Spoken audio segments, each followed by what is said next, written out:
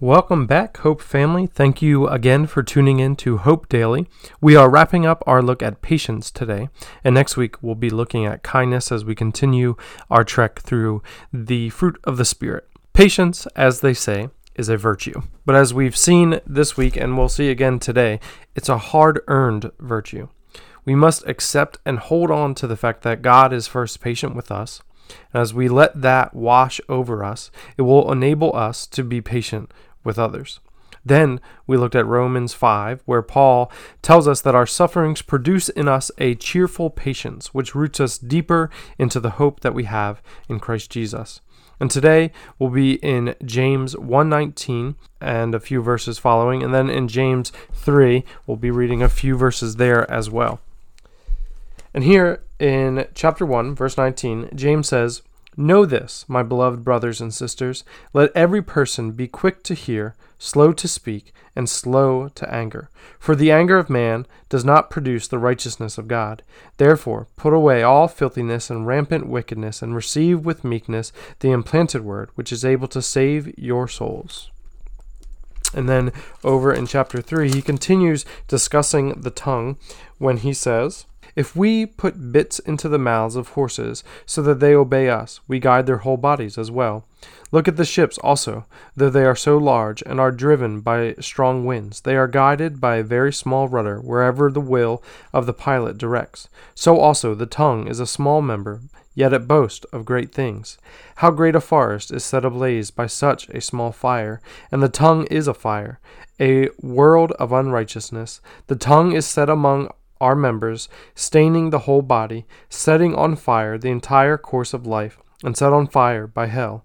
For every kind of beast and bird, of reptile and sea creature can be tamed and has been tamed by mankind, but no human being can tame the tongue. It is a restless evil, full of deadly poison. With it we bless our Lord and Father, and with it we curse people who are made in his likeness. From the same mouth come blessing and cursing. My brothers, these things ought not to be so. Does a spring pour forth from the same opening both fresh and salt water? Can a fig tree, my brothers, bear olives, or a grapevine produce figs? Neither can a salt pond yield fresh water." Familiar passages for many, but here James implores believers to be patient with their tongue, to be slow to speak, quick to listen. And then a few chapters later, he likens the tongue to a bit in horses' mouths, a rudder on a ship, and a small spark, tiny on their own, but when used, they can control much larger things than themselves and be used for good or for destruction. And maybe you are like me. You're a relatively patient person, but your tongue is the last to be tamed. I can go through life's difficult circumstances relatively well. I'm far from perfect. I get stressed and aggravated, and I don't like to suffer any more than the other person, but peace and patience come easier to me in the big picture than they do in the day-to-day. My tongue is often the untamable beast that James speaks of in chapter 3.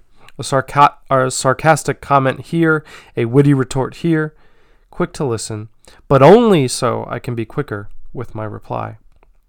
Patience during life circumstances is deeply rooted in understanding that God is in control. It's about having an eternal mindset that holds on to the truth that this present suffering produces in us cheerful patience, character, and a hope that will not fail. But patience with the tongue is about humility. It's an acknowledgement that I don't know everything and I don't need others to think that I do. We should be quick to listen and slow to speak for the reasons James lays forth. Our anger will not produce the righteousness God desires. Our quick replies or interruptions are often from a place of anger.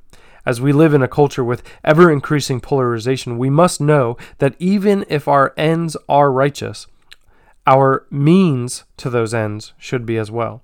We should not respond in anger, but allow our speech to be seasoned with salt.